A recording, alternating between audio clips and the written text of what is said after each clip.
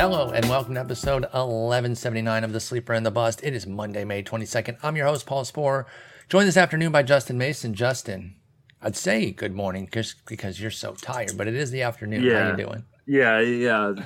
If you're looking for a reason not to have kids, it's a 4-year-old sleeping in your bed all night with night terrors. With night terrors, yeah, it was a pretty brutal night. So I'm sweetheart. Not quite all here, but I am here, and we are going to talk some baseball, and we're going to make it work. Absolutely. So we've got. We don't have much news unless I'm missing. I'll do a little refresh like I always do right before the show starts. Pretty quiet. It's pretty quiet as far as like actionable news here. We do have one tidbit, then we're going to get into the pickup. So let's you know why there isn't very much news, right?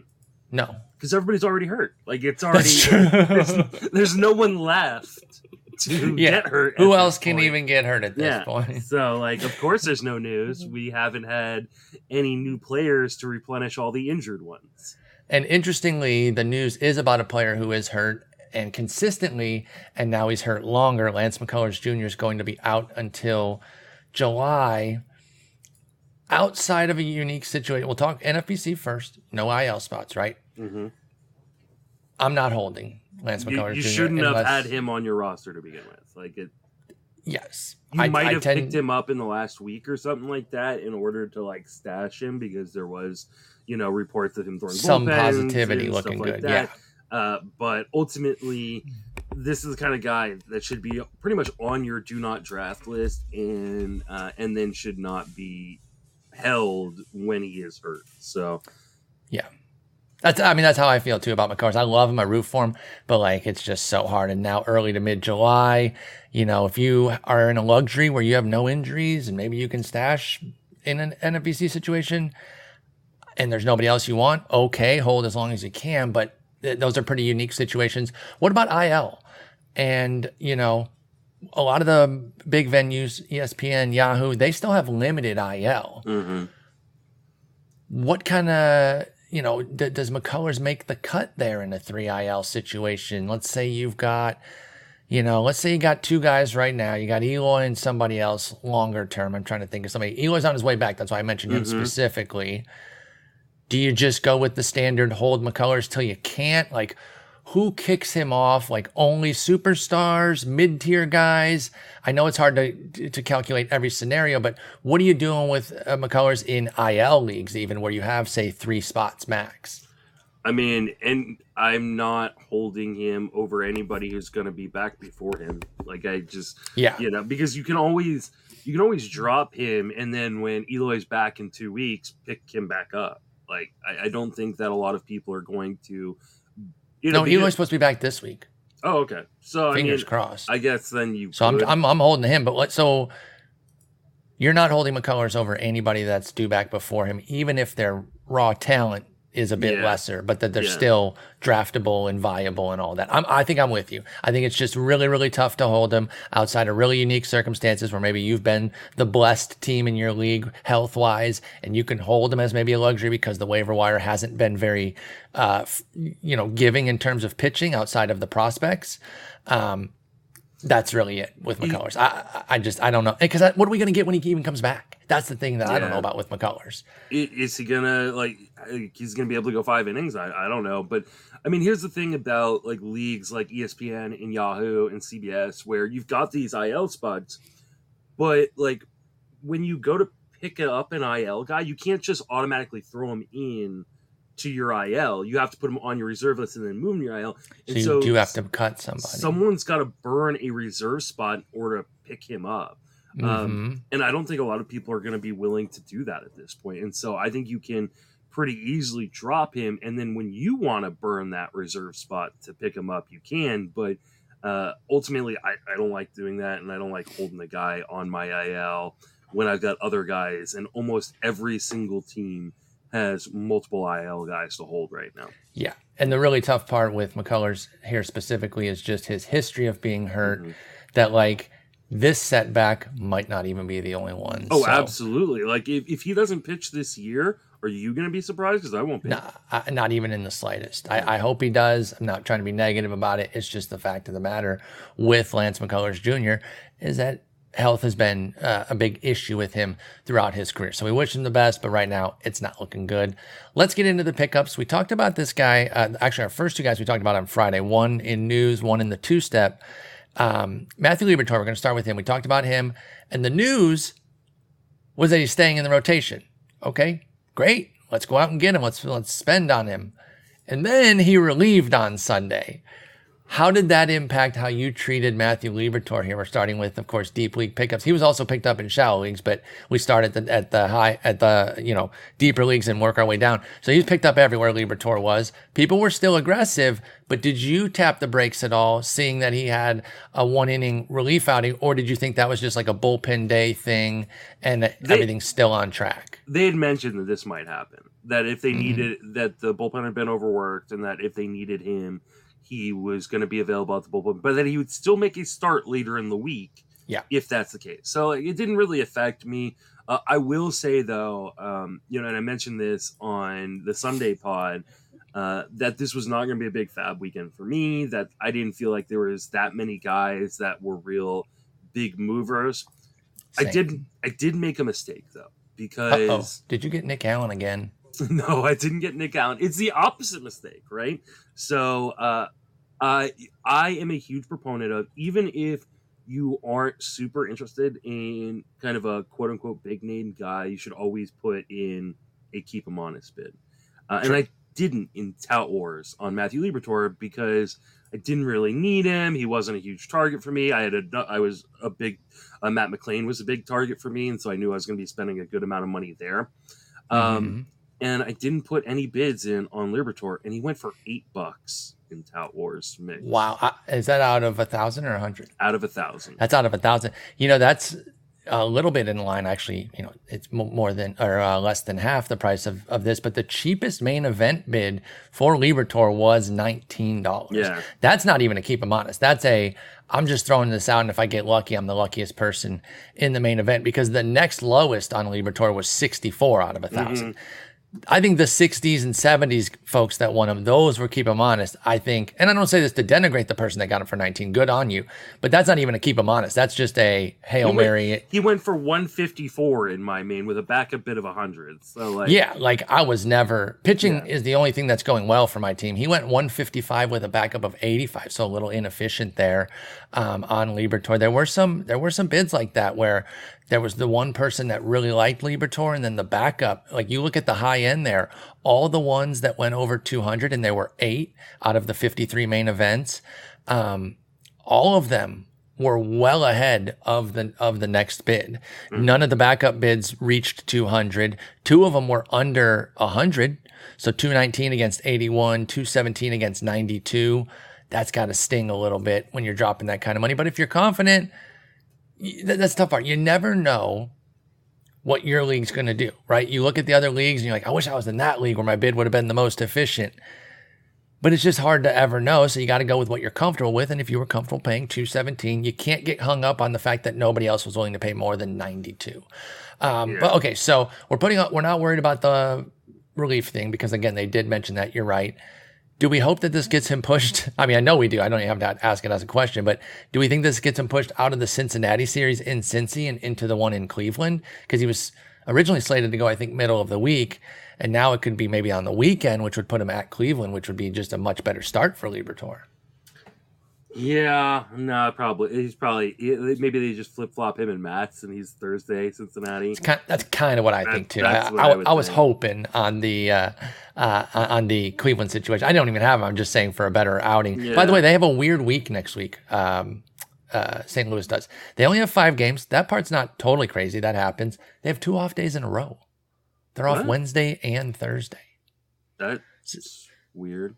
So it's a Monday, Tuesday 2-pack against KC, and then 2 days off. I guess they're walking to Pittsburgh, so they need 2 days off. I don't know what that. It's very bizarre. Do they have a makeup game they can put there or something? Like, I have no idea. Super weird. I don't remember ever seeing that. Again, the 5-packs aren't crazy. Those have been happening for the last couple of years. We just had a few last week. My Tigers had one. None this week, though. So everyone's playing at least 6. But it's usually off Monday, off Thursday with the Tuesday, Wednesday 2-pack there. So I don't know, kind of interesting, kind of weird. Let's move on to our next guy here. We did talk about him during the two-step week, so we don't have to get too deep on Brandon Williamson. I'm mostly just curious if you went for him at all. He was not particularly expensive on the main event landscape. His peak was $79 to a backup of 1, so folks weren't really buying into his Coors outing because they looked at the minor league numbers and they saw those are pretty dreadful numbers. So 79 was the high, then a 68, then a 64, then down to 44. That's again out of 1,000, 15-team leagues. What do you think of Brandon Williamson? Did you jump in on that because he was at least cheap if you were interested? He was in my waterfall bids, but I did not end up with him anywhere outside of Tout Wars and then one other league I've got on CBS. I didn't spend more than $7 in any league this week. I mean, I was really, really cheap. So like I had Williamson in the waterfall for like $3 or something like that, but didn't end up with him. I ended up with like Rich Hill and other guys like that, which I'm fine with. Yeah, but because he's in that group. I mean, the skills are so scary. Like I know the first start was great, but like no. Respect to everyone realizing and not getting duped by a good start in Colorado by Brandon Williamson. Like he might be good, but he still has to pitch half of his games in Cincinnati, even when he is pitching. And it's a bit nerve wracking there. So yeah, I'm not terribly surprised by it, but I was wondering if people would get a little overzealous on a cooler start, and they did not for sure. This one was interesting. It's because he's going to get a start, but 35 of the 53 main event leagues picked up Ryan Weathers for San Diego. An interesting prospect from a few years back, has kind of meandered along since then, but now penciled in for Wednesday at Washington, and then which would then set up for a two-step the following week at Miami and home to the Cubs. Are you interested in the young lefty Ryan Weathers for the Padres? Not particularly. I mean, this is a guy that has not shown amazing skills or like the ability to strike out a lot of batters on a consistent basis. So, and I mean, yeah, San Diego's a good place to pitch. It should be a good team. It should be a better team than it's been playing. Behind, and I think they will be. I don't know. I mean, they just lost Machado. Like Soto's finally starting to turn things around, but it just feels off. There is a little bit of like a malaise with them, but again, I think that's just kind of the malaise hanging over them, and that they will be better. But maybe not. Maybe they'll be a disappointing team that doesn't meet expectations. They're only I guess they're 5 games under now. Never mind. Yeah. Okay. Well, we'll see. It's still relatively early. It's not a easy division to like build yourself out of a hole when you've got the Dodgers, who are arguably the best team in baseball, and then the Diamondbacks, who are playing really, really well, and the Giants are pesky. Even your boys, 2 games under 500. That's not bad. 22-24 for the Giants. We did not have high expectations for them, and they're playing all right. Yeah. So no, I liked Weathers. Like when he first came up, I was excited about his prospect hype. But as you pointed out, missing bats has been a huge issue for him. In 122 major league innings, it's a 17% strikeout rate with a 8% swinging strike rate. Both of those are really unimpressive. And that's not even as a full-time starter. That's with some relief work mixed in. So that leaves me a bit cold, and I wasn't really pushing for any sort of Ryan Weathers action. Well, and I think what people may have been trying to do is go, oh, well, he's going to have a two-step that includes Miami next week, which is nice. And he's facing the Nationals this week. But the Nationals are the 7th best team in WRC plus against left-handed pitching. And they never strike out. Yeah. They've got that's the one thing. 16% strikeout rate versus left-handed pitching this year. And they've got some real lefty killers on that team. Like, Candelario, Dom Smith are very good against lefties. I don't know that I would want to. Wait, is Dom's lefty? Is he good lefty? I think he is. Maybe. Well, either way, the bottom line, your overall numbers are 100% right. They got Lane Thomas, they got Meneses, they got Call. Stone Garrett is a lefty platoon. I mean, he's not like scary or anything, but the bottom line is they put the ball in play, so they probably won't beat him up. But if the ball goes, in their favor, the hits can pile up against Washington. And like I said, punchies are not part of their game at all. Yeah. Dom Smith this year is hitting .321 against lefties. Okay, Dom, I see you. Nicely done. And he's hot right now. So I love Dom Smith. I root for him so hard, man. Like he's only not that one good, home run, but I do root for the him. ball in play. Yeah. Hey, that's a lot more than last year. Yeah, literally had 0 last year. Let's talk Jared Schuster. More. Let's talk Jared Schuster from Atlanta, the prospect. When he first broke camp, there's some excitement. Atlanta prospects, that's one of those teams that kind of gets extra buzz just by virtue, whether you know the player that much or not, you're interested because Atlanta's bringing him up. It did not start off well, but then he dropped a really nice start yesterday, 6 innings, 1 run on a hit. It was a solo shot with a walk and 7 Ks. Beautiful outing, earned him some attention. You know how Sundays go. You have a good day on Sunday. You are now generating interest in fantasy leagues. Was Jared Schuster on your radar, and are you intrigued by him at all going forward now for Atlanta? I mean, what we talked about last week, like it'd be nice to see like what the data is on how much a player's price goes up based on one good start on the day of Fab. I wish you could compare. It'd be hard because you got to have like a similar set of leagues, but like Saturday free agent versus Sunday, and like how much the bids change when those guys go on Sunday, because I guarantee this raised prices like crazy. It probably put him on people's radars that weren't even paying attention to him, because like, oh damn, this guy had a huge outing, and all of a sudden he goes for over 100 in 3 different leagues, 2 of them to the same person, cutting the same person too. This person, Giglin Marlin, cut Trent Grisham to pay $109 for Jared Schuster against $39 and $44 backup bids. The 105 was against a 53 backup bid. So it seems as though maybe that person overreacted a bit to Sunday. Yeah. And I think the fact that he was going up against Seattle, which has been like the 27th best team against left-handed pitching this year, may have aided that. It's nice to see him not walk so many guys, because the walks have been a real issue for Schuster. But I'm not like changing much based on this one start. I definitely want to see another start come in and him pitch well and not walk the entire yard before I'm willing to jump on it. And I think this is like a really good example of like not jumping on the hype train during like the end of draft season, because him and Clark Schmidt, Dylan Dodd, like all these guys that people got really, really excited about all of a sudden right at the end of draft season, when we had like 6 months to prepare and nobody was really talking about them. That's usually a mistake. When nobody has been talking about a dude for 6 months, and Clark Schmidt, people had been talking about him, but nobody talked about Schuster or Dylan Dodd until March, and there's a reason for that. Like, I think people like jumping on board and being like, "Oh, he's the guy that I have to get now." I'm not that, especially Dodd was very expensive, but no, I mean neither necessarily were, but yeah, there was that like extra hype being built up on them. Again, not to like roast the people that paid 100 on them, like they bought in, they're fine. All the other bids that are kind of in like the 40s and 50s, I'm fine with that on Schuster. That's a little bit of a premium. He probably would have been more like 20s, 30s, if not for the great outing. But this is a good outing to build on. He does get Philly this week, but maybe you bought Schuster for the at Oakland next week. So if he is still available in your leagues, you can keep tabs on him. And if he does well against Philly, you pick him up for Oakland. Or you can even do it early and stash him if you have enough reserves to do something. Philly's been really bad against lefties this year. Yes, they have. So it may not be a bad stream for 2 weeks in a row. So, and I mean, I don't necessarily think it's a bad pickup. I don't want to like act like, oh, people shouldn't have picked him up, because especially in even spending that kind of money, because there was just not a lot out there. If you weren't going to get Liberatore, if you weren't going to get, and you didn't want to get Williamson, like Schuster is one of the few guys really around. Yeah. That what was really out there.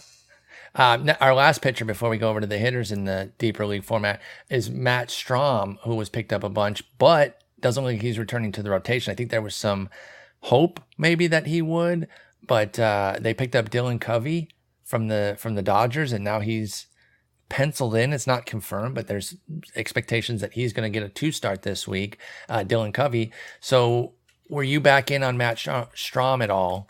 Now that he's a reliever, but maybe going to get some high leverage or get back in the rotation. Where do you currently sit on Matt Strom? Was he on your bid list at all? He was on a couple of mine, but really kind of lower end. I don't really know what they're doing. Like, Strom's been a really good starter, and when they sent down Bailey Falter, I thought, oh, okay, this means Strom's in the rotation. That's what it was. Forward. Yeah. Falter going down. So I'm a little surprised that, I mean, Dylan Covey isn't good. Like, we've known this for a while, even when he was like a White Sox prospect. So, I think that's where he was, a White Sox prospect. Nailed it. So, like, I don't know why this is becoming a thing. I feel like this will end poorly for Dylan Covey, and then they'll pivot back to Strom. Yeah, I just wish, like, why waste that time of him not pitching 4 or 5 innings at a time so that he's stretched out? That's what you're supposed to, that's kind of what you need with Matt Strom. He's already kind of a 5 and dive at his best. So now you're taking him back out of the rotation, and he's getting 29, 8, 40, and 24 pitches in his last 4 outings. So that's just going to kind of cycle him back for even when you do want to bring him back in. I kind of wish they were going the other way with it. He's been really good. I ended up picking him up actually in tout head-to-head because we have to have 2 RP spots. And I was just like, you know what? If he somehow gets back in, Stripling, who I had there because he got a start, I was going to cut him either way. I ended up ILing him because it's free ILs in that league. But so that's the only reason I got Strom. I went for him as like a Hail Mary. If I could be one of the lucky ones to get like the super cheap in the main, I'll take him. But otherwise, I'll just keep Cutter Crawford, which is who I kept because he's in a very similar position, I think, where he's kind of biding his time in the bullpen. I think he's going to get some multi-inning outings. And then I think he's first man up if anything happens. So maybe that's where I was with Strom. Maybe him and Covey become like a tandem. Like, could that, if he's the second part of that, that'd be great. Yeah. Let Covey do 2-3 innings out front and then 3-4 innings for Strom afterwards. And then he gets to like a, great follow. That'd be perfect because then his win probability goes way up. Yeah. That's the only thing that really makes a ton of sense here. But I agree. The Phillies are one of those organizations. I don't really know what they're doing the majority of the time. Like it's one of the most weirdly constructed teams, like top to bottom. Like the rotation for the most part is pretty great, but then you look at what they're doing in their bullpen, and then you look at they've done with that defense, and you're like, I don't know what's going on. Have they done anything with the defense? No. Brandon Marsh has been good defensively. Marsh was a great pickup. Yeah. With where their defense was, came back to earth. Yeah, which we knew was going to happen because he was riding pretty hot there. He's still toting a 375 BABIP, by the way. But when you have a defense like that, one player isn't going to fix it. It's a start, and they do have a great catcher. And so, they've got, some decent up the middle stuff, but their corners can be really tough defensively. Let's go over to the hitters, go back to Cincinnati, talk Matt McLain. He was the prize of the hitting pool, prospect of pretty solid note. Not even the best middle infield prospect in his system, though, because they're loaded there. Ellie De La Cruz is the top guy. We have McLain second to him on their top prospects list. Matt McLain, shortstop. He's up. He's playing shortstop every day. Was this the guy that you were looking at, Matt McLain here? We talked a little bit about him, I think. Was he called up? He was called up. He was called up on Sunday. On Sunday. Okay, so we didn't get to talk about him. Because he was called up we got reports that he was coming up like Sunday, I think it was like right after Fab ran, right after Fab ran for tout. McLain was a guy who was trying to get in a lot of different places, but I wasn't willing to spend the kind of money I was going to need to get him outside of in Tout Wars, where I haven't really spent a lot of money. Mm-hmm. So I still had $850, so I spent $120 on him to make sure I got him in Tout. I'm very interested to see, and I should probably check to see if the Reds have released their lineup today, because he played every game except for one last week, and it was the game against the lefty, which he's a righty. But so is Newman. He's in the lineup Guerrero. today. He's in the lineup today. So batting second. They've got 3 games against lefties out of their first 4 this week. Mm-hmm. So I was talking about this on Sunday. that I was really, really interested to see how many games he played out of those. And they got 5 total against lefties this week. Montgomery, Liberatore, Matz, Steele, Smiley. Big opportunity for their right-handers to pop off a little bit. So we'll see if McLain can do it. Off to a slow start, it's nothing. It's a week. We're not going to overjudge it. And yeah, we did talk about him last Monday. Went out, put up, nothing much as far as production, but it didn't really slow down people's interest in him. Folks aren't going to make too much out of a week like that. He went as high as 202 in the main event, a couple 197s, a handful of things in the 190s. He did go under 100 in a handful of leagues and under 50 in 5 leagues. Yeah. So those teams that got him for 43, 41, 40, and 33, good on them, because that's pretty nice for Matt McLain. I would have loved something like that, of course. I will say that he does need to hit, because DJ Friedl is going to be back probably at the end of the week or early next week, and that means Jose Barrero is not playing in the outfield anymore. Yep. And they could send him back down, because clearly Kevin Newman has some sort of dirt on the general manager there, and there's no reason, as much as I like Kevin Newman coming in the season, there's no reason he should be in the majors at this point. But he clearly has something on the front office there. I don't know, he's just got him over a barrel, and they love Kevin Newman over there. Mm-hmm. This is a great opportunity for McLain, with all those lefties.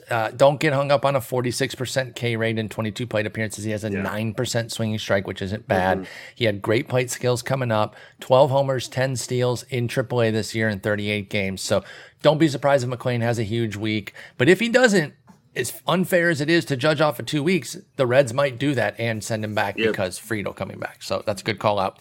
Speaking of somebody who did not make a great first impression, but is now back, Edouard Julien returns. And remember, we saw him in Fall League in the Home Run Derby, interestingly enough. Even though took a walk. Yeah. Power's not his thing. Taking walks absolutely is. A little bit of pop, a little bit of speed. When I say power's not his thing, I don't mean he doesn't have power, but it's not transcendent Home Run Derby power. It's decent power, decent speed, great eye. Didn't click immediately, but now back up, particularly with Polanco on the IL. Were you back in on the second round of Edouard Julien after being called up this weekend? He was in a couple of my waterfalls where I needed a middle infielder. I mean, the thing for me though is I don't really need middle infield right now, and so I wasn't very aggressive on him. But you know what? Nobody was. No. Everybody. I was too aggressive. I did get him. Because I wasn't really going to go big for Matt McLain. So I ended up getting Edouard Julien for 36. I was 14 clear of the next bid. And I was lowering my bid. I actually lowered it, and I'm glad I did. I wish I'd have lowered it even a little bit more, of course, but you never know, of course. It's easy to say that once you know where it was. But you're right. The max was 60. There were a couple others in the 50s, but then a bunch in the 40s, 30s, and even some single digits there. So folks weren't as back in on Edouard Julien. I think that might be a bit of obviously I like him to a degree, but this is that classic, if a prospect doesn't dominate when he first comes up, he's a piece of garbage. Mm-hmm. But because he has 36 uninspired plate appearances, which aren't even that bad, it's a 93 WRC plus, but because of that, Edouard Julien is just yesterday's news, and he goes so cheap.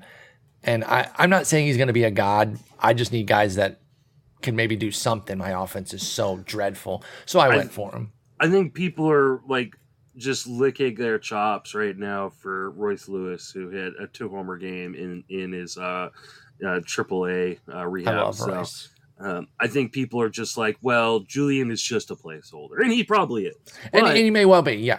And you don't have to pay much. So if he is, it won't hurt any of us that picked him up. If he's a $36 placeholder for 2 weeks for me, I'll be fine. Lewis can play everywhere. That's true. So, and I don't even know where they want him to play, because he's so injury prone.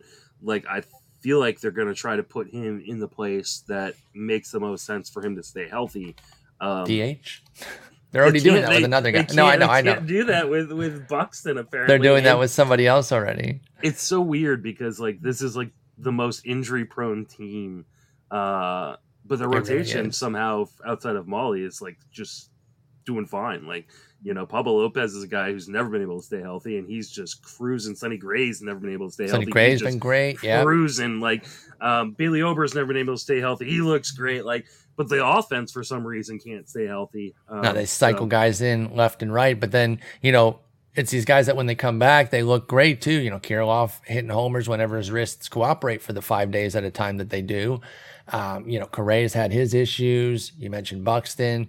So we'll see if they can stay healthy. But I liked Julian as a decent little pickup. Nothing too crazy. I do think it is a deep league situation. I really wouldn't be going too crazy for him in a shallower format. I saw Owen Miller got picked up with Milwaukee. What's the story? I guess he just played a bunch last week, but that was a bunch of lefties. Do you think people he led off. So okay. I think he was leading off, had a home run. But they only have 2 lefties this week, though. Yeah, I think that. So do you think people kind of were overzealous on Miller because they saw all the ones next to his name for leading off against lefties? Yep. Yeah. I mean, his line looks great right now. 2 homers, 4 steals with a great triple slash, yielding a 139 OPS plus for Owen Miller. But I think that's just picking on a bunch of lefties on the schedule. So I don't know. In fairness to those folks, nobody really paid off the charts or anything for Owen Miller. The max was 50. I got him for like $1 in a league, like where I, just go, if they have 3 lefties coming up, like maybe I can throw them in and stuff. And yeah. You can play him the way NFBC does with the Monday through Thursday and then the Friday, Saturday, Sunday. You can play him the weekend because 2 of the lefties this week are there, Friday and Saturday, against Alex Wood and Sean Manaea for Owen Miller. What about Brenton Doyle over in Colorado? Obviously, playing in Colorado instantly brings you a modicum of fantasy interest because it's Colorado. They're there all week this week. Brenton Doyle is a prospect of some acclaim from their outfield. 4 homers, 6 steals, with a modest line, 262, 294, 523. I think we even comped him as a right-handed Sam Hilliard when he came up in terms of his swing and miss, power, speed capability. What are you seeing from Brenton Doyle? Did he generate any interest for you this week out in Colorado? Yeah, he's been hot recently, like over the last week. Yeah, over the last week he's been really, really hot, and they have 7 games in Colorado this week. So yeah, I grabbed him in a couple leagues. I had him stashed in a league. I mean, he is who he is, though. Like, these are going to be like huge up and down, hot and cold stretches. But you get 7 games at home in Colorado, and he's hot right now. So you kind of ride it and drop him when they go on the road next time. Yeah, and it would be nice if there were some lefties mixed in there, but there is just the one. So, but it's a week at home with a guy who has 4 homers and 6 steals in 22 games. I get why people took the chance. And similar to Miller, he was more expensive, but he wasn't expensive. Nobody even paid triple digits for Brenton Doyle. So they're hoping to spike something. He's hitting 375 since the 14th, but he's also got a 462 BABIP and a 33% strikeout rate. Like, those don't go well together. It's not gonna last really long, but I mean, could he stay hot for another week? Absolutely. So you throw a couple bucks, and like I said, as soon as he cools back down or they leave Colorado, you throw him back into the waiver wire. Yeah, I think that's a standard stream. I got no issues with that. Totally makes sense why people did it. If I had an outfield need, I would have probably put some interest in Doyle myself. What about Mark Vientos? He was a bit of a tough pickup because at least in the NFBC format, he's UT only, and they haven't really unclogged the first DH situation. And so while he is an interesting power hitter of some note, I had a hard time really getting in there because of the UT only. When is he even going to qualify? How much is he even going to play? Because Beatty's still there. Vientos is basically a right-handed, a short-side platoon for him. And Escobar hasn't gone anywhere either. So I like Vientos as an idea. I didn't really like him as a pickup this week for anything more than maybe a single-digit price, which a handful of people did get him for. What do you think of Mark Vientos for the Mets? Yeah, I grabbed him in a league where he had third base eligibility already, and spent like $1 or $2 just on the shot that maybe they DFA Daniel Vogelbach at some point, and they let him. That would be huge. Because I mentioned this on Sunday. Like, there's no reason Daniel Vogelbach needs to be taking up a strong side platoon roster spot. So, I don't know that they're going to, but like someone I think asked me in my chat today, like when is Mauricio going to come up, and when is Vientos going to play every day? And I was like, when are the Mets going to get new management? Like, I don't know. Like, I mean, when are they going to clear out some of this logjam to play these guys? You know, I got to get my weekly mention of my buddy Greg in, and he is a Mets fan, and he's like, get Canha the hell out of there. I'm sure he would love to just see them cut Escobar, Pham, Canha, and just start bringing up and Vogelbach and just start bringing up the youngsters. They've got talent, but a lot of these guys don't have a great spot to play right now. And so I like what you did with Vientos, where he has the third base eligibility, but in the NFBC format where it was UT only, it was a tough sell for me. What about Trevor Larnach, going back to Minnesota real quick? Maybe should have brought him up at the same time as Julian. This is another guy that I really like in theory. You know, he's got some power, interesting corner outfielder, but he's kind of an all or nothing type guy. He strikes me as a bit of a younger Brent Rooker. And I know Brent Rooker's having like the time of his life right now, but I'm talking about like true skill in terms of that all or nothing power. 35% strikeout rate, 5% home run rate, 5 homers, I should say, for Larnach, 97 WRC plus. Any interest in Larnach this week for the Twins? I mean, I guess if, especially if Buxton's going to miss time, then that can maybe more cement his role. It was really fun when Larnach and Rook were on the same team because they could just platoon them. And then, hey, you got one really good player, you know. I like Larnach, like you said, as an idea, but as an actual fantasy player, especially in weekly format, it's just so difficult to figure out. Like, you know, at least it's 6 righties this week. Yeah, and Larnach. The nice thing about the Central is there just aren't a lot of lefties. Yeah, or good pitchers. Yeah, that's it. Outside of Cleveland, outside of the team that he's on. When you talk about Michael Kopech was amazing on my bench. Shut up, dude. We'll talk about that joker in a moment. Yeah. I don't even care though. By the way, like have fun with that, folks. We'll talk about him in the shallow leagues. Mickey Moniak, former 1-1 overall, and I feel like that has to be mentioned every time he's talked about because that's kind of the claim to fame for him right now. But did a little bit this week, got folks a little bit interested. He batted leadoff when he did play. He played 4 of the last 6 games. They were all against righties, but he's not playing every day, so he's not in like a strict platoon or anything. Mickey Moniak doing anything to get you interested in him? 20% swing and strike rate, 44% O swing. That's horrendous. Those are so bad, folks. If you don't have context for those, just know that they're terrible. Yeah. 40% K rate is off the charts. 40% is nuts. So yeah, 667 BABIP. It's backed up by that 20% swing and strike rate. Exactly. I mean, he's got a 78% zone contact, which is 7% below league average. Like, no. Didn't even make my bid list. No. I do wish him well because, you know, a 1-1, I don't want to see him fail and then have to kind of wear that his whole career. It just doesn't seem like much fun. But I don't see a whole lot here. Sorry, folks. I probably would rather have this guy, but I didn't go for him either. Oscar Mercado is back on the fantasy landscape. Is he doing anything for you? Back with the Cardinals, which is where the Guardians originally got him from.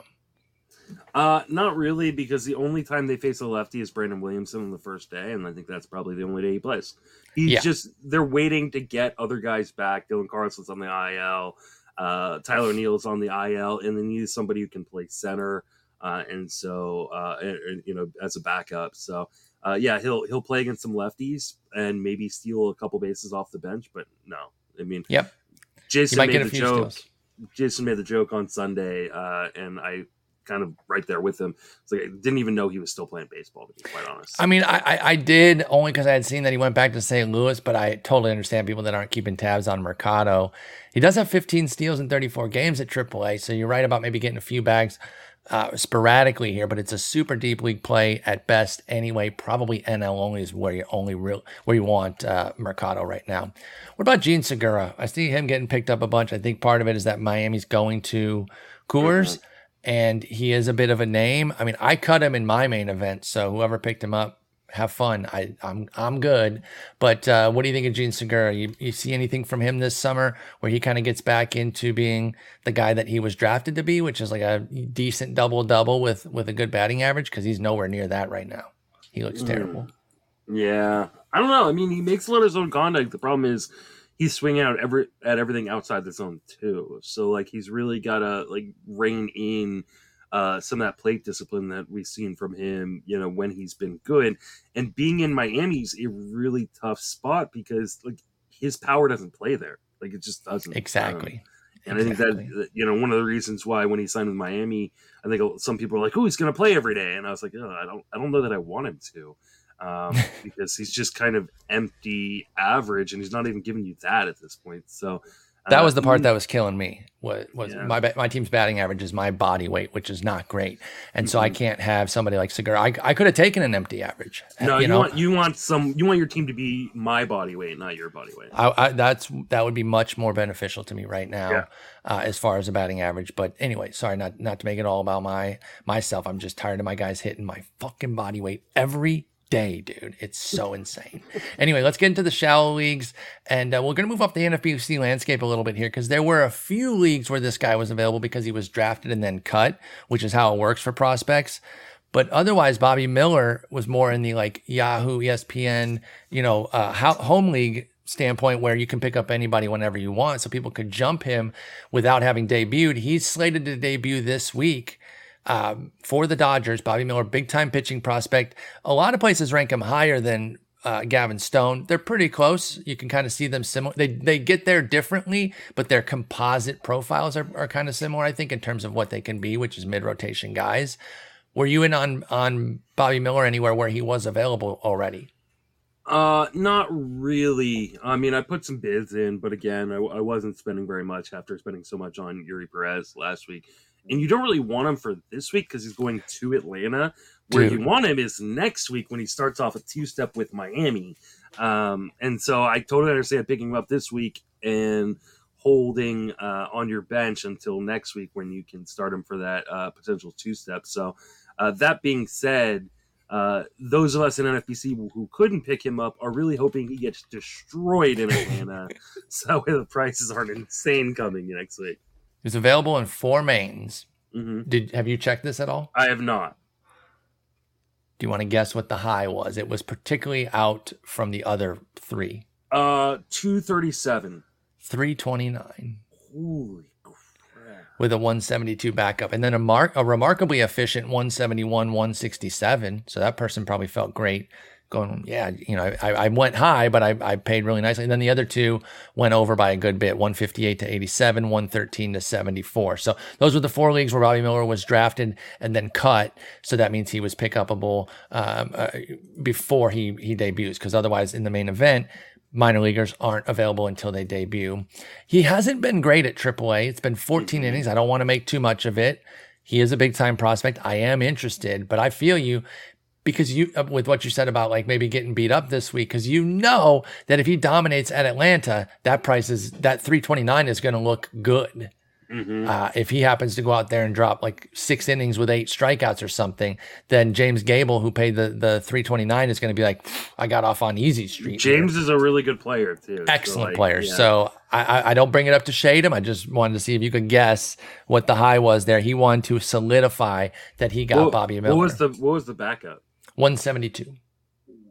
So in line with the other ones. In fact, that was the second highest bid of the 8 bids that we can see here, because you can see the bid and the runner up.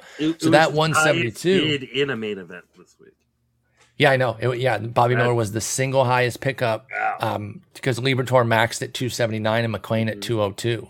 So that's really interesting there. And again, like you said, James Gable, excellent player. So curious to see how that one works. We did talk a little Gavin Stone during the two-step show, so I won't go too crazy on it. But you talk about that tough week. He gets the brunt of it too, because not only does he go to Atlanta, but on the weekend he goes to Tampa Bay. Is this an exception that you would make of like, I would roster this guy but not start him in the two-step? Or would you even roster Gavin Stone right now? Because he hasn't looked all that great himself. Not that we're making a lot of judgments off such a small sample, but where do you stand on Stone right now? I mean, I think I'd roster any Dodgers starting pitcher just because their offense I would is so too. good, especially in a 15-team league. Like, their offense is so good that he might give up 6 earned runs and still get a win. It's still cop and dub, yeah. Right? Yeah, I mean, he was getting picked up in the shower leagues this week too, so there was some love for Stone despite the difficulty of this two-step. That being said, I wouldn't start him this week.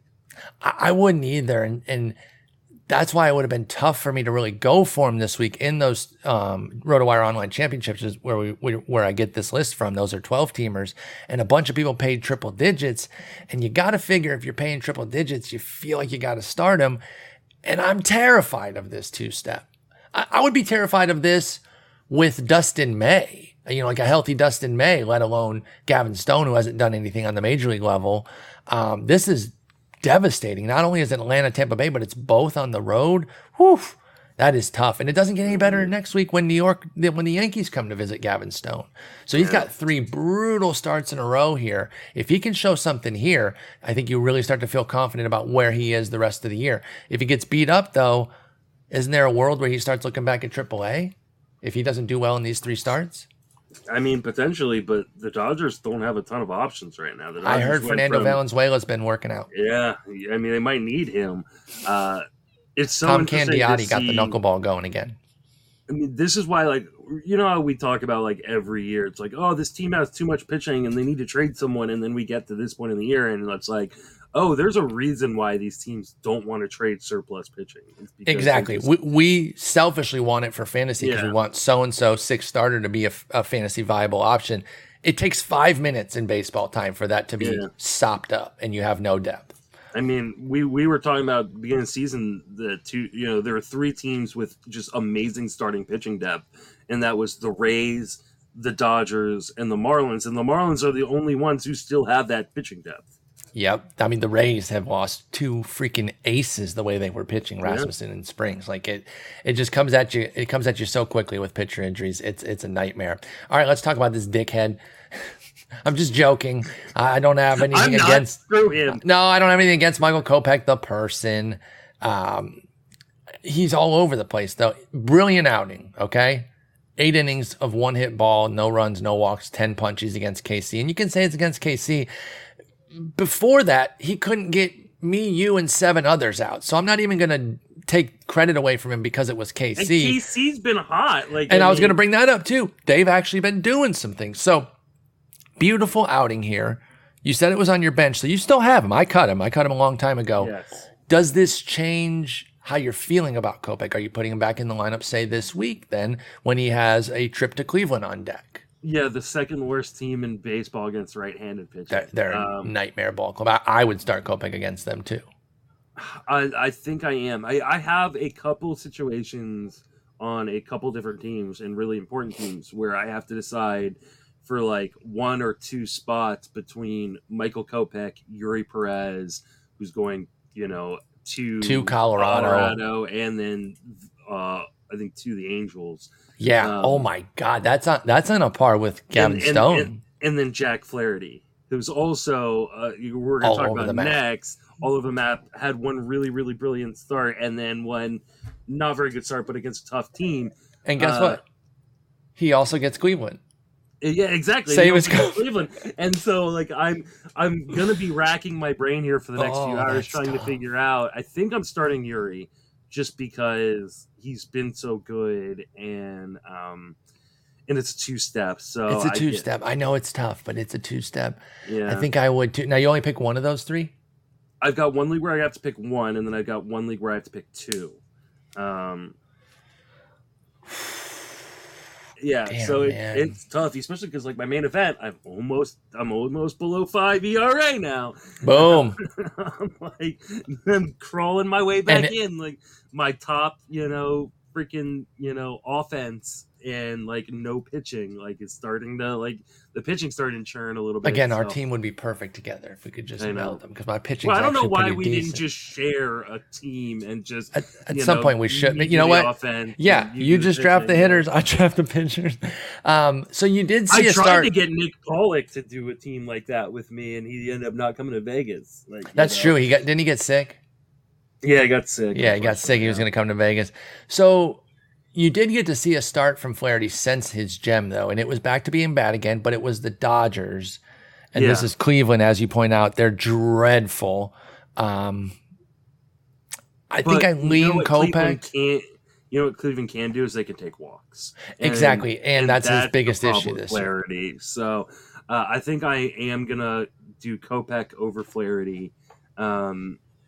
with Yuri Perez and just pray. Like, I don't know what Kopech is though. Like, I don't this either. feels like a trap. I was talking to somebody about it, and I was like, I'm going to put him back in my lineup, and he's just going to effing destroy me. Like, undoubtedly. Like 4 homers. Yeah. It's going to be like the game that we watched where we saw every consecutive homer in like the span of But the 5 nice thing minutes. is Cleveland doesn't hit home runs. They're not allowed. That should help you. If anything, it will be like a BABIP type game where they just get a bunch of hits off of him. So you hope that doesn't happen because he's not usually prone to that. Usually when Kopech gets clocked, it's his own volition with the walks mixed with a couple key homers that end up being 2-3 run shots because he walked somebody. So they might not be the right team. Half the lineup to take advantage of the ground. So I think I'm okay with it. So I would go Kopech too. Flaherty's my guy sitting out in your situation there. Let's talk some hitters in the shallower formats. Jorge Soler is quietly having a solid little rebound season. So he's starting to get picked back up in the shallower formats here. I don't know if we're going to get that KC season again where he hit, 48 homers, but he has 12 and a 247, 324, 518 line is darn good. I mean, you can't really expect that much more out of Jorge Soler. Is he back in all formats viable as a power bat right now? I'd say all formats, like with at least 5 outfielders, because 10 team, 3 outfielder, I still think he's more of like a bench play or play him for the Colorado series or whatever. But anything with 5 outfielders, I'm feeling like Soler's worthy of it. What do you think? I think he might even be valuable in those shallower formats. It's the highest zone contact of his career. It's his highest barrel percentage of his career. He's pulling the ball more than he has in his career. He's putting the ball in the air more. Like, he is just like, I am jacking this ball, and he's making good decisions inside the zone. I need to talk to Jeff. Jeff needs speed. I need power and Tout Wars. We got a little trade brewing. Soler, and I've got just a crap ton of stolen bases. So I might need to text Jeff here after the pod and see if we can work something out. And hey, he's pacing for 97 ribbies, which on Miami isn't easy. So Soler is really taking care of it right now. And so I see why he's getting picked up in those shallower formats. I agree. I think I'm picking him up pretty much anywhere right now. If you need power at all, you go for it. Let's talk a little bit more about Christopher Morel. We talked about him last week as a deep league pickup. He is now making his way into the shallow formats. He had a brilliant week. All of his flaws are still there, though. I still feel like this is a hot streak. I thought it was in the minors, which is why I wasn't like aggressively seeking him out. I do feel like I'm going to regret not picking him up the week I picked up Alek Thomas, though. But 8 homers already in the majors, 1 steal, 370, 396, 957 is his slug, not his OPS. But he still has a 38% K rate and a 4% walk rate. Where are you at on Morel in shallow formats? He's obviously an easy hold for now in deep formats. But is he a pickup and hold in shallower formats right now, even after you missed the 8 homers? So I've already picked like the names I'm going to write for my buy low sell high article, and I'm leading the sell high portion off with Christopher Morel. I think you have to. Last year he had the worst in zone contact rate of anybody in the major leagues, and it is worse this year. Oh no! Yeah, I mean, it's not by much. Last year was 68.9%. It's 68.6%. That is not good. He has a 20% swing and strike rate. Like, this is not going to end well. If you can get someone buying right now, I'm taking just about anything I can get. Yeah, because I think you can. It's a 57% fly ball rate and a 50% homer to fly ball rate for Christopher Morel. Like, everything's going well right now. Everything's clicking. I think people are going to see, he was a power speed guy last year. Maybe I was a little skeptical on him, but here he is hitting the ground running.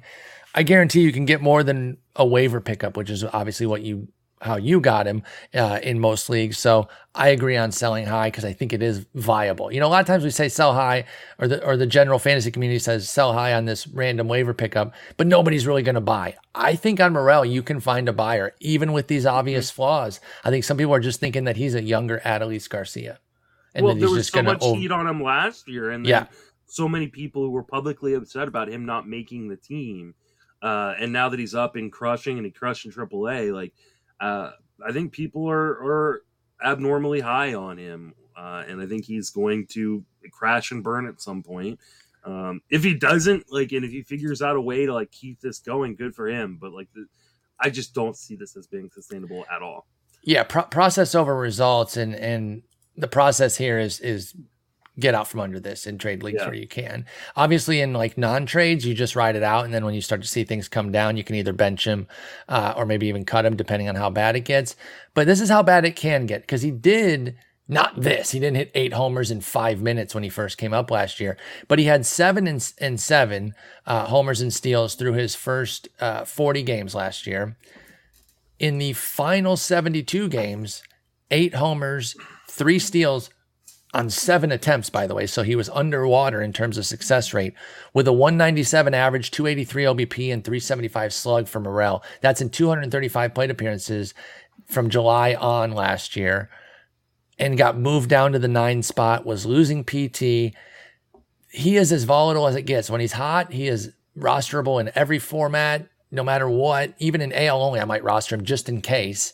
And then when he's cold, I wouldn't roster him in an NL Central league. Like that's the gamut that Christopher Morel runs. So, I mean, good luck is all I can say right now. The only nice thing is, like, this is a pretty good week for him to be, like, in the lineup every day. You know, you've got the Mets, so Cody Senga, McGill, Carrasco, and then the Reds, Hunter Green, Brandon Williamson, and Graham Ashcraft. So, like, maybe wait till after this week, and then you go to look. Because then he gets Tampa Bay, San Diego, and then we'll see what's up. Again, you can't do anything but play Christopher Morel right now. We're not saying to preemptively cut him, but just keep close tabs on him, because as this comes down to earth, you can maybe make a move before it bottoms out completely. But enjoy the run right now, because he's been amazing. And shouts to him. Christopher Morel, you've been insane. And we'll close out with Jake Burger. He's now making his way down to the shallower formats. He's got 10 homers on the season, but not only that, but a 280, 340, 688 slash line, which is fantastic. Good for a 1028 OPS. Things are going very well. He's almost he's more than doubled his walk rate. Excuse me. That's his home run rate. He's upped his walk rate very little, from 6 to 7%. And he's cut his strikeout rate from 31 to 29. So it's basically the same plate skills. The BABIP isn't even up. It's all about this power right now. I do believe in Jake Burger as a legit power guy. Not quite a 409 ISO, which is your slugging minus your batting average. What do you think about Burger, and how long are you riding this train right now? I think I'm going to ride it for a little while. The plate skills aren't great. He's got a sub 80% zone contact when 85% is league average. Swing outside of zone 44% of the time. So, like, the strikeouts are going to stick around, and he's not going to get this lucky. But he rockets the ball. Like, and this isn't a guy that you are expecting to hit 280. Rest of the way. He's probably going to hit 240, but he's going to do it with a good amount of power. And power is something that's hard to find right now. So, yes. Oh my God, yes. And the White Sox have made comments like they are committed to playing him every day, even when Eloy comes back. So I think Moncada is the one who loses out on playing time here. And Burger. I mean, he kind of has to, right? Like you would think so, but I mean, money talks, and he's under contract for another year after this. So true, but some cost. I think they'll figure out a way to get Burger in the lineup. Maybe that's playing second base. Maybe because he has played some second base at the major league level, so maybe he becomes their everyday second baseman. Or what about putting Moncada back over there? He's played some second base too. I don't know. Moncada's a really good defender at third. Yeah, I guess it's. I mean, isn't second base ahead of third base on the defensive spectrum? Although if it's his arm that drives his success, you want the bigger arm over at third. So either way, I think Burger goes to second. But either way, like I can see that. I think he is a guy that you can ride for a little while. I mean, he may go ice cold, and these underlying plate skills comes back to haunt him a little bit. But they're not like Christopher Morel bad. They're no. They're standard issue power hitter type bad. Yeah, exactly. Where he can create those cold streaks. Burger or Soler, shallower format. Oh, Soler. Yeah, me too. But I do like Burger. So if you didn't get Soler and you have a corner opening or a third base opening, then Burger can be your guy for that power. Nothing on closer corner this week because not too much changeover. It's been such a tough season to speculate for saves. Yeah. And to me, that feels a little weird because you would think with more teams not committing to guys that there'd be more opportunities. But the problem is all these guys that you pick up, you're hoping to get like a save a week randomly because these things are so disjointed. So once you step back and think about it, like it does make sense because it's not this guy goes down, this guy's the guy. It's the ace goes down. Here's 4 guys who are going to get saves the next 2 weeks while he's out. And that's been the tough part with speculating for saves. And that's why I just don't do it anymore. The last couple of years I've been committed to getting studs. And hey, sometimes they don't work out, right? You can pick the wrong guy or they get hurt. But in the draft, I am trying to get guys who are considered locked in closers so I don't have to play this game in the waiver wire because it doesn't seem fun. I mean, like, just pay for your saves. Like, I mean, if you want to take a gamble on your second or third guy, fine. But like, there's a reason why, like, Felix Bautista, Josh Hader, Jordan Romano, Emmanuel Colosset, David Bednar, they're all in the top 8 in saves. You know, if you wanted to gamble on a guy like Carlos Estevez, who's second in saves right now, that's fine. It's your second guy. But then if you listen to this show, you were in on him because we promoted the shit. I loved him. Got a little dodgy there in spring. I won't deny it because he did not have a good spring. I was like, oh, is he going to lose this job? I thought he was going to lose it. But I loved Estevez. And I think he got a little bit lucky, too, that Chiata got hurt. Nobody took it. And nobody took the job from him, right? He did open the door, Estevez did, and nobody walked through, and they stayed committed to him basically because they had to, and now he got back to what I was hoping that he could be outside of Coors. I didn't expect him to be tied for second in saves in baseball either, so I'm not patting myself on the back too hard here. But yeah, I paid for Hader, and then I got Evan Phillips, the guy I believed in for the Dodgers, and he's got 7 saves. So I just think people, when they say I'll get saves off the wire, they don't account for how much that can eat up your fab. Yeah. Even with the 1,000 budget, those knick-knack 30s, 40s, 50s, damn near every week, unless you land on this year's Bautista or whatever, it really kills you. And who's even emerged this year as a guy, like as a locked-in guy? Has anybody that's been available? Let's turn it back to the 15 team, a little bit of the deeper format here. Sorry, shallow folks. But has there been anybody that's even been available at any point that is a dude right now? I mean, that's a good dude? No. Yeah, because I mean, Pierce Johnson emerged, but he's got a 5 ERA. Yeah, he's Sean Chaconing the shit out of your team right now with those saves. Yeah, I mean, Will Smith, he's kind of emerged. Oh, that will be one. I'll give that one because he has 8 saves, and he's looked great. He was a late pick for some, but you might have pick up for others. Him when That's he, true. Like, momentarily lost that job, and that's when true. Got to pick Leclerc back up or whatever, and. Like I got Will Smith in my main event league and instantly regretted it because I had dropped Aroldis Chapman to get him, and he was looking great. And we thought Aroldis Chapman was going to be the dude, and I mean it's turned out really well and lucky for me. But hey, sometimes you gotta be lucky. Anybody that says that they win leagues without being lucky is just full of shit. Like, no matter what you do, no matter how great of a player, the best players, Phil Dussault, the guy, King Guy and NFBC, admits that he gets lucky. And talk about any of those top tier guys over at the NFBC, anyone worth their salt admits that, hey, you got to do the right things, but then you also got to get some good luck. That's why you trust your process, and then you hope to get a little luck sprinkled on top, and then bingo, bango, bongo, you start winning. That's why it's so fun to see some of these guys complaining about, like, the season and stuff like that, and, like, some of the really, really good players being like, oh, this season sucks. I hate fantasy baseball because so many guys have gotten hurt. Yeah. It's just, sometimes if you're going to get lucky a lot of times, sometimes you're going to get unlucky. Sometimes you have to have the bad season, and it's like, also, I feel like the NFBC landscape's getting tougher too. So it's like you're pairing a more difficult landscape. Like, they wanted the NFBC to be more focused. So now there's going to be more people playing. It's going to be a tougher landscape. And there's going to be more information for it. People are, like learning about how to play the game properly and stuff. And I don't think the game has passed those folks by, those that are kind of... absolutely not. No, but they're the bug instead of the windshield. And, that happens to everybody. It doesn't matter how great you are at this game. You're going to have some bad seasons. No one had a worse season last year than me. And, I ate it and I owned it. And I'm now, enjoying this year because it's going fairly well, outside of that 5 ERA in my main event. Yeah, I mean, but even that, I'm still in third or fourth place in my league. that gives you so much upside too. Because if you can shave that ERA down, then you've got a real shot to push forward. So anyway, those are the pickups. Good luck to everybody. If there's anybody that we didn't cover that you really have some questions about, hit us up on Twitter. Justin always does his chat on Mondays too. So before the pod, if you want to get in on somebody to ask him, go make sure you're there on the front page. I do mine on Wednesdays, and always taking questions there about guys to pick up. Justin, good luck this week in your leagues, and good luck getting some sleep tonight. Thanks. I'm going to go take a nap right now. Sounds good. Take care. Take it easy.